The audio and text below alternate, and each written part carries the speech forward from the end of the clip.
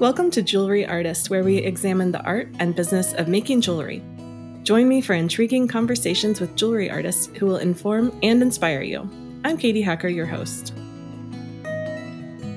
My guest today is John Cornish, and he's a field collector, and he's an educator, and he loves minerals, and he's going to tell us all about it today. Well, John, I'm so happy to have you here today to talk about minerals, and it sounds like you have spent a lifetime collecting. Hey, thank you very much, Katie. Yeah, I've really enjoyed finding minerals. This is something that I've been doing since my late 20s. I was 29 when I saw my first crystal and asked how they'd been made out of plastic. I couldn't believe that something like that had actually come out of the ground. And once I did find that that's where these unique treasures had come from, I ran right on out into the field. And that's where I've spent the majority of my time actually prospecting for and digging and recovering these unique treasures.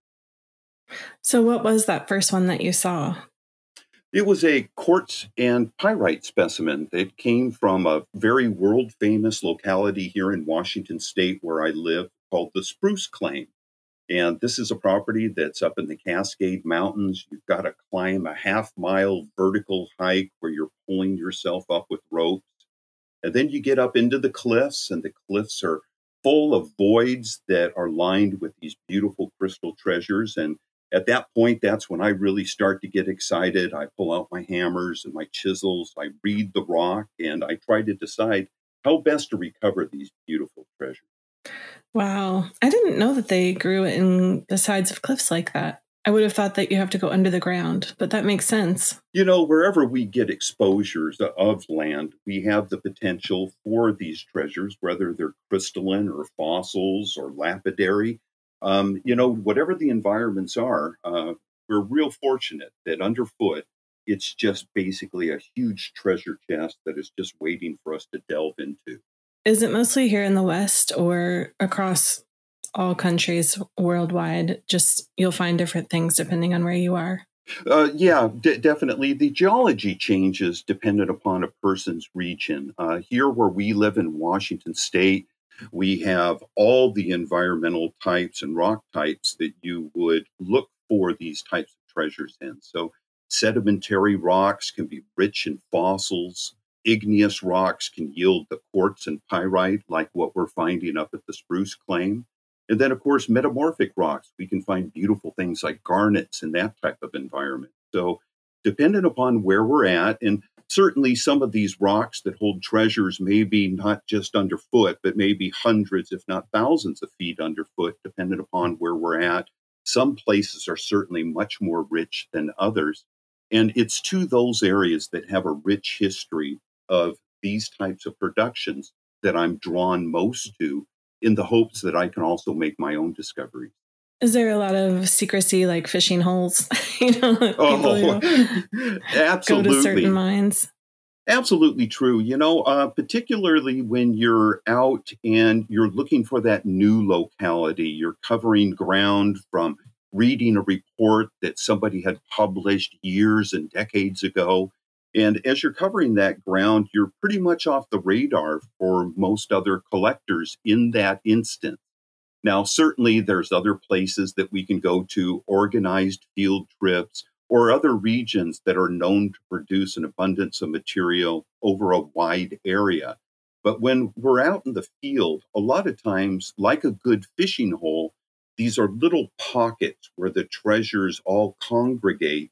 And if we can find those unique places, that's when our odds are going to go up and we're going to have the potential to really make some startling discoveries with a bit of good fortune. Can you tell us about one of your most startling discoveries? Well, happy to. I was out just here a couple of days ago into a local quarry. This is an open property that people can go on into in one of the logging companies' back roads areas. And there I collected a number of beautiful copper crystals, beautiful reticulated things, right angle bends, beautiful iridescence, cubic forms, or really startling wire groups that spin and twist among themselves. It's a beautiful material that I can collect here within an hour of the house. And then if we go out further, some of the best collecting that I've done is here a few years ago. I was invited to work down in Tasmania, Australia. And down there, we were working for a beautiful lead chrome mineral called crocoite. And crocoite, even though it's got lead and chrome in it, is actually a startling neon orange color.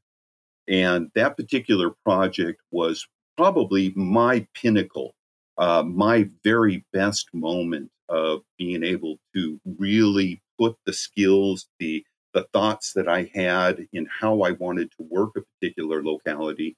That particular opportunity really yielded some of the finest plates. And by plate, I mean a slab of matrix of wall rock that contains the crystals. The crystals are growing upon the surface. And we actually recovered plates of this incredibly fragile neon orange mineral up to just about 4 and 5 feet. There was two 5 foot plates, two 4 foot plates, and probably a dozen 3 foot plates. And nobody had ever seen crystal plates of this fragile mineral that big before.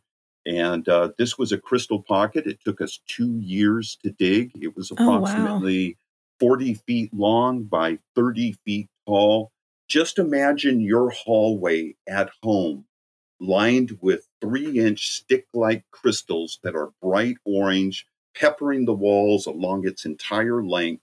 And now you've got a picture of the beautiful sight that I saw as we were working into that crystal system. So amazing. I bet. I mean, I can't imagine there would be anything like that experience of being inside that hallway full of crystal, like you say. When I got down there, I mean, it was a dream opportunity to be flown to the other side of the planet to dig crystals that were just sitting there waiting for me to come to them. And Yeah. I'll always remember the mine owner. He walked me down the tunnel. We were deep in, the water's dripping down on me. And I'm looking at the face of the drift where the crystals are actually exposed. And I'll always remember we walked on up to that. These things are glowing bright orange in the illumination of my headlamp. And he Crazy. looked right at me and he says, "John, well, you know what you're doing. I'll see you later. Have Oh. fun." And it was just awesome. I mean, without sounding too flip, I mean, literally, I just stood there with my mouth open and just thought, all the lucky stars, they've all aligned for this moment. And how wonderful is this? Yeah, so cool. And it's such a Indiana Jones kind of thing to to somebody like me. It sounds like you're off having world adventures and finding these treasures, you know? Does that feel that way to you? Sometimes it does. Sometimes it's mice getting into your food and your sleeping Ooh, bag, and you that's know, not in the movie. no, no, it sounds very romantic, but there is an awful lot of uncomfortable that goes with it. But like most things in life, I think if they're just given to you, I don't think that you appreciate them when you put effort, you put your best effort into something, and you get to realize through that effort that you've been able to bring home something that maybe somebody else in this planet of 7 billion plus people, nobody's ever seen before what you've been able to find. And that's That's when so I think, incredible. this really is an Indiana Jones, to quote you. It really is an Indiana Jones moment because, there is magic all around us in life. And for me, being out and discovering these natural treasures, those are the things that definitely fuel and inspire me. That is awesome. I think so many people would love to have something that they feel so passionate about, you know, and that is what is fun to me about jewelry making too. And just kind of this world of gems and beads and metals that we get to be in is we love it. And it Yeah. shows, you know, all kinds of people have stories about their excitement about being in this kind of work. I think you're right. It is really magical. Well, I think your comments are right dead on too. For people who have the skills and the vision to create jewelry, I have always been so inspired by these types of visionary individuals. And yet at the same time, I recognize that I am creating in my own right. I just do it with hammers and chisels, Mm-hmm. so Yeah. it's just a great thing. So we're both sharing that creative spirit of Right. discovery. Well, and it comes together and to create some really beautiful pieces too. I mean, the specimens that you're talking about from Adelaide, would most of them become part of someone's specimen collection of minerals, or would those pieces, I don't know, spindle, is that the right word for the pieces that look like a little explosion, coming out of the rock? That's what it looked like to me. Do Oh those yeah. become, are those cut and polished into smaller stones, or do those typically stay the way that they were found? When we find the specimens, and there are a couple of reports that are online that actually document this, as well as on YouTube. There's a couple of videos there where you can actually see the process and see Oh, what we're okay. doing. But when we find this material, it's usually very different looking than what it ends up by being when it's put onto a museum shelf or a collector's shelf. In this case, what we do is we'll take them out of the mine. We'll go ahead and we'll stabilize the matrix, because the rock itself that it's on is called a gossan. It's a iron oxide lump, if you will. It's just a big lump of rust that this mountain is, that these crystals come out of.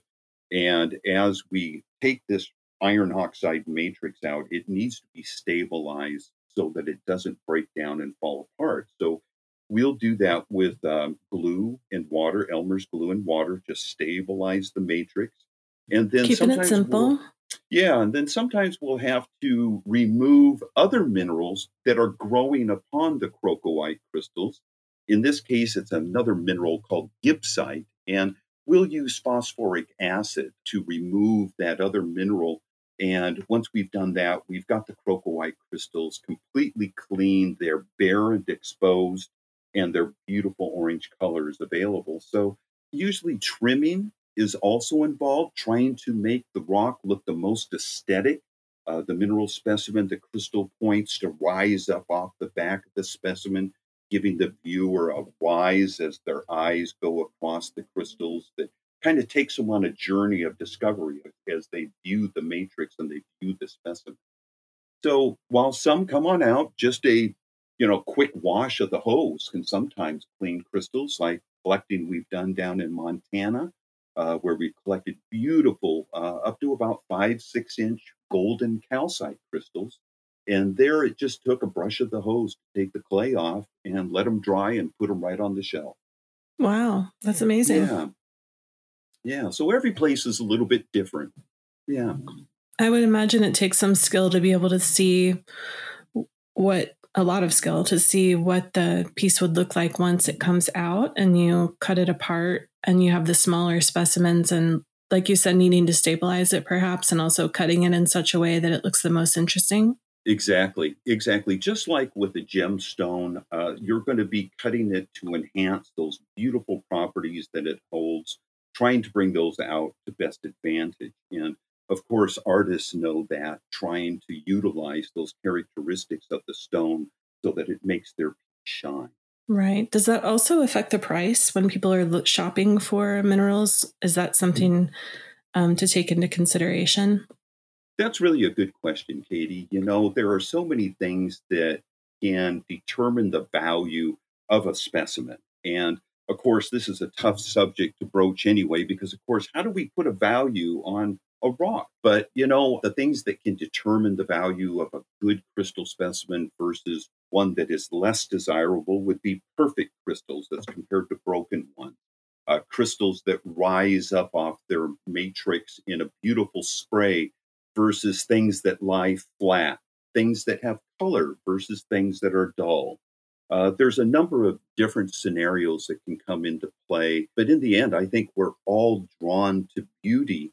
And when that specimen, when that piece of art that somebody has created talks to us, I think that's when we know we're looking at that perfection personified. Well, and I bet you can tell in people's faces when they're looking, or shopping for crystals, they kind of have that like really sweet, soft face when they see the one. Oh, It's kind of like absolutely. looking at gemstones. I see people's faces like, oh, that's my turquoise, or oh, that's my whatever. I could see people being the same with when they're shopping for minerals.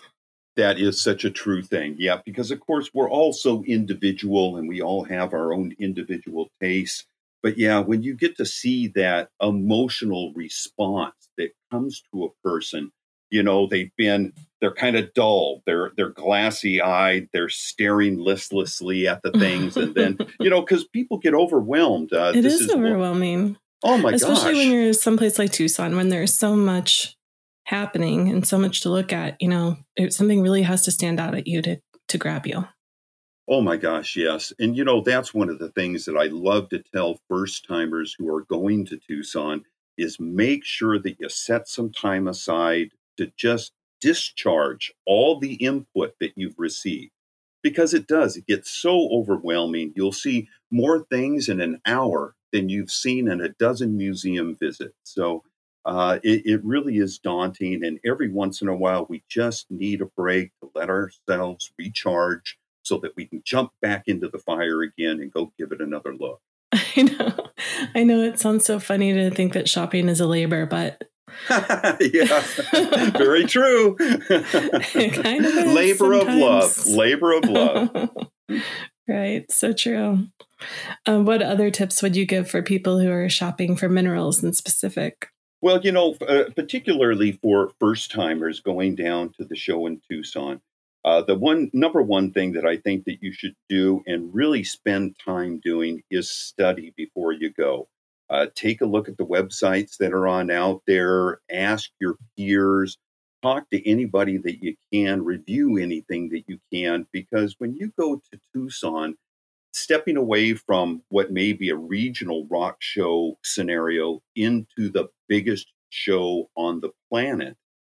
Tucson, I think in 2020, there was 50 plus shows that went on, just over 50 shows. And, in these shows, you may have not just tens of dealers, but you may have hundreds of dealers. So studying who you want to visit, where you want to go to see the things that you're interested in, and to decide, even before you go, what it is that you're interested in, because there's so many distractions that can pull you to the right and the left, which is not necessarily a bad thing in a journey of discovery. But if you're Right. focused, it will allow you a better opportunity to come across the materials that directly interest you. Now, if you have a far flung palette of interests, you're certainly going to find everything and more at the Tucson show. It's hard to describe to people who haven't been. The first time that I went, I took the gem shuttle around, I think, and I just went where the bus took me, because I had never been there before. Oh, yeah, And it yeah. was pretty very inspiring to see all the different types of things. And it did make me realize that in future years I needed to have a better plan because you can't get to everything. So Very true, very true. And the thing that is also so magical is when you get down there. Here, where I live on the Olympic Peninsula of Washington State, I feel sometimes a little bit alone. Like there's not a lot of people that share my desires and interests. But when I go to Tucson, every single person that you come across it's is true. there because they love minerals, they love geology, they love jewelry, they love all these wonderful, multifaceted aspects of our hobby that make us so satisfied when we look at the big picture of what we can encounter when we go to a show like Tucson. Yeah, it is true. And I think it is important to leave a little bit of time to just kind of soak it up, see who you meet, see what you see. Oh, yeah, Yeah, the Tucson synergy for sure. It does absolutely. happen. But you do kind of live in the promised land up there, John. I love the Well, Northwest. thank you. I love it. We've got our northwest rain today, so the Oh, so moss between my peaceful. toes is growing so verdantly right now. Oh my gosh. No, I love where I live. I feel very blessed. I am a Washingtonian. Here now, about 20 years ago, I moved out to the Olympic Peninsula, and this is definitely my home. Oh, it's so pretty out there. What are some of the other minerals that you can find around that area? Well, here on the Olympic Peninsula, we're actually more in a fossil area than we Oh, are okay. within an area of crystal discovery. The majority of the land out here on the Olympic Peninsula falls into the Olympic National Park. And of course, the park is a place that we can go to enjoy the beautiful aspects of nature, but we're not going to be able to collect things there to bring them home. So, with such a large portion of the peninsula locked away, I've got to work the outer peripheries. And that's actually much more fossil rich as compared to mineral rich. We've had some very good luck out here finding fossils. My best discovery is an 18-foot long, 25 million year old fossil whale Whoa. that is a brand new genus and species. Sitzquake cornicerum is what they named it. And when I'm out walking the beaches out here on the Olympic Peninsula, I'm distracted by the eagles and the seals and the beautiful views across the Strait of Juan de Fuca to Canada. But at my feet, there's an incredible abundance of unique fossils. Some fossils will be so unique that they've never been seen by anybody in the history of the human race. And that's what Wow. really makes, for me, when I go outside, when I take that fresh breath that is found in these remote areas that I visit and explore, that's when life is most satisfying to me. Well, you're making it sound really, really intriguing. And like I need to get out there and get some air also. Well, Sounds Katie, beautiful. I was 29 when I saw that first crystal, as I'd mentioned. I'd never seen one previous. And the thing that I loved most about coming across crystals and fossils for the first time was the realization that anyone can go out there and look for these things. You don't need to be rich. You don't need to have a PhD. All you need to have is a desire to go outside and observe. What can you find? From your couch, it's really tough, but outside, it's amazing the things that can be right underfoot, awaiting discovery for all of us. That's cool to think about. There's an area here, Quartzsite. I'm sure you've been there. It's not that far from Tucson, and people talk about the quartz crystals just being on the ground. You know, when you get out of your car, they're all everywhere. And I think that's kind of fascinating. And the idea that you could be anywhere really, and there's something to find there is cool. Absolutely true. One of the mining claims, I own just under half dozen mining claims here in the United States, and I do a lot of educational talk with children. And one of my claims is called New Beginnings. It's in Idaho, and it's a druzy quartz, so small little quartz crystals, and agate locality. Cool. And when we first came across it, Katie, you and every single person listening to this presentation would have automatically just gone a running, just like I did, skipping over the tundra. Because this place, when we first found it, Katie, it was magical. Every single rock that was on the surface was either a crystal or an agate specimen, and there was thousands of them. Just every single rock that you looked at was something that Wow. somebody would want to take home and utilize as a treasure, something that nature has provided for them. And it was just waiting. It was just me who got lucky and rediscovered this spot. As I went back into the literature, I actually found an article where a gentleman had a picture of his wife standing right on my claim, and that was done in 1937. So sometimes we like to think that we're the first time, or the first people that have been to a place. But boy, there's usually somebody that skipped over that ground and also found the treasure. Right. There's a long, long legacy of people finding things Yes, just in ma'am. the dirt, under the Yep. ground, in the What can hills, we like you find if said. we look? Yeah. hmm So, what about what is there any issue with people taking more than they should of what they find? Well, I think that's a good question. And it kind of opens the door to a bigger question that I tapped onto just a little bit with the Olympic Park comment. Mm, There are places that are protected that we cannot collect. And so we want to find those areas. If it's private property, we need to approach the landowner. We need to find out if we're able to go on their property to look for the treasures that are there. So there's a certain amount of due diligence that's involved in being able to recognize the places that we can collect legally. So if we're in a good place and we come across something that we want to collect, I think a lot of it comes down to what we're going to do with it. Now, if my goal is to have a couple of little trinkets or treasures, I can go ahead and be satisfied with a handful.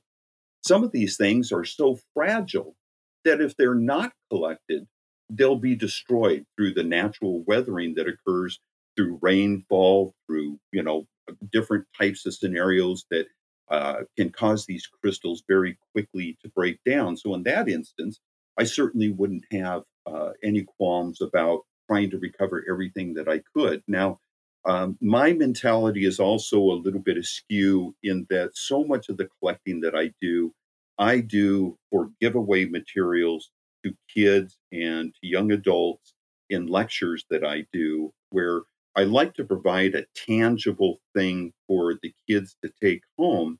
I don't necessarily care if they get into crystals, fossils, jewelry. It's not so much the goal.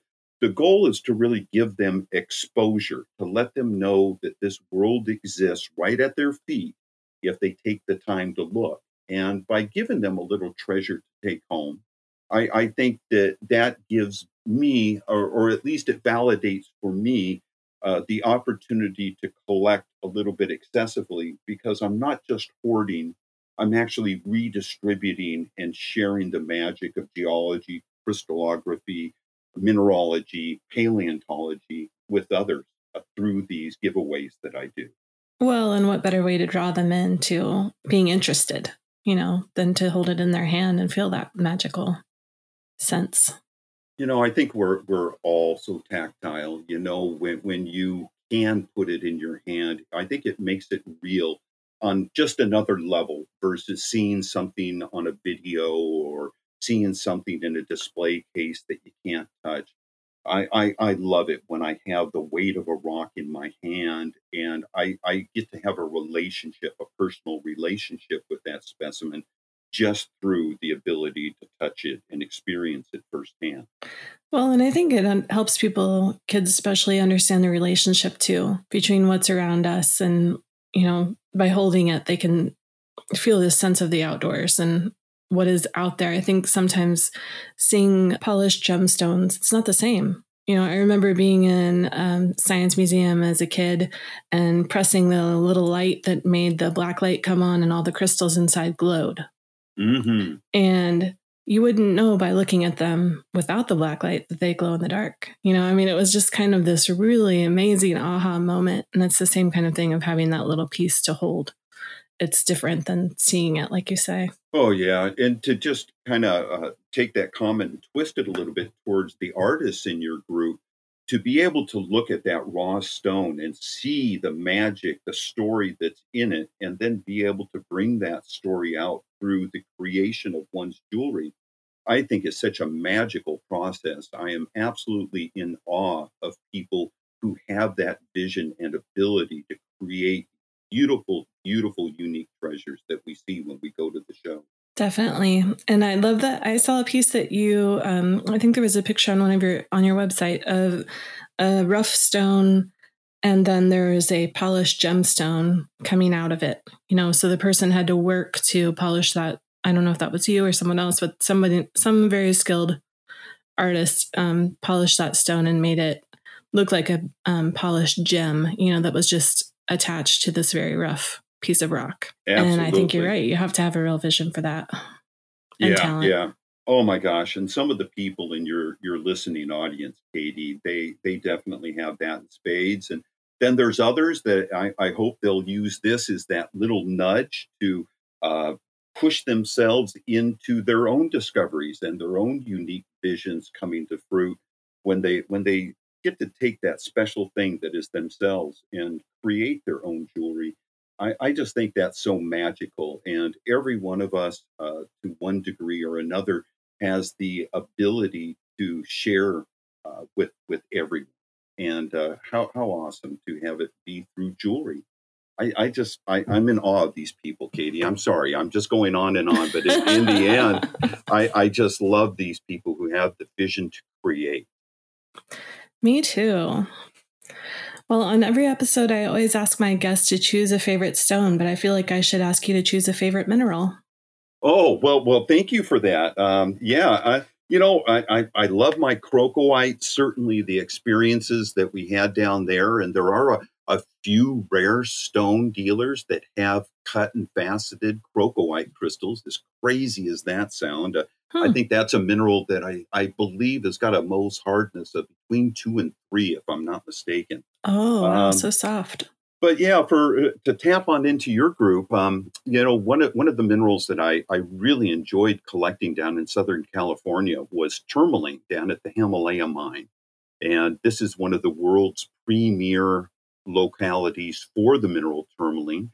And there we get elbai, which more often than not, I was collecting in pink and green bicolored crystals.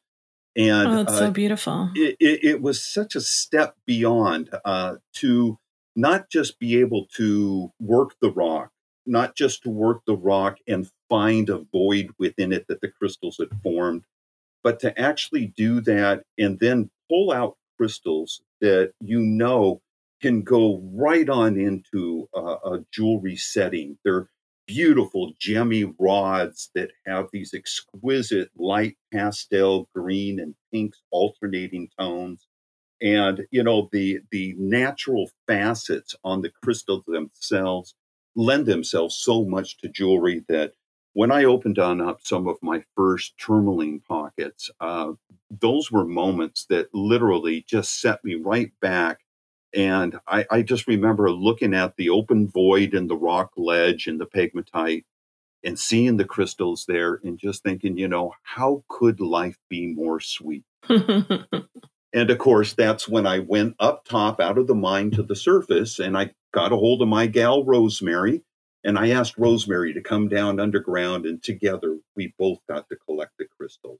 Now Oh, that was a good moment, Katie. I'll say that does sound really sweet. Well, I Well, love talking with you, and I know that people are really going to enjoy learning more about minerals and the discovery of gems. Thanks so yeah. much, John. Oh, you're welcome. The key thing here to take away is that these are accessible treasures for everyone to discover. All you need to do is get on outside, work that bug of yours, that brain of yours, get it processing some information. Go on out there, explore the out of doors, and really, who knows what you'll find. The best thing you'll find is a day away from concrete and cell phones and fluorescent lights.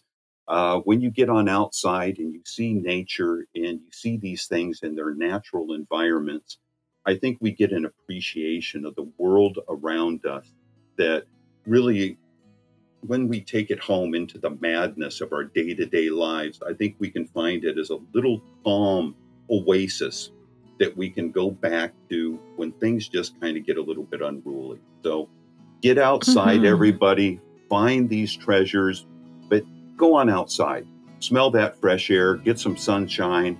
And even if you're here in the Northwest and the sunshine is tinted by rain, get on outside, everybody. You'll be better off for it. No, I love it. Well, thank you very much, John. Absolutely, Katie. Thank you. This has been a pleasure.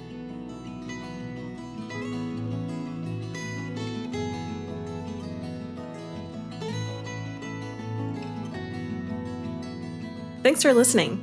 To see pictures, please check out our show notes, interweave.com/jewelry-artist-podcast. Jewelry Artist is hosted and produced by me, Katie Hacker. We had help from Tamara Hahnemann and Merle White, a special thanks to the team at Lapidary Journal Jewelry Artist Magazine. Jewelry Artist is an Interweave podcast and produced by Golden Peak Media. Our podcast producer is Matthew Talisfor. Tammy Jones is our web editor, and Jesse Rodriguez does our marketing. Our executive producer of podcasts is Jared Mayer.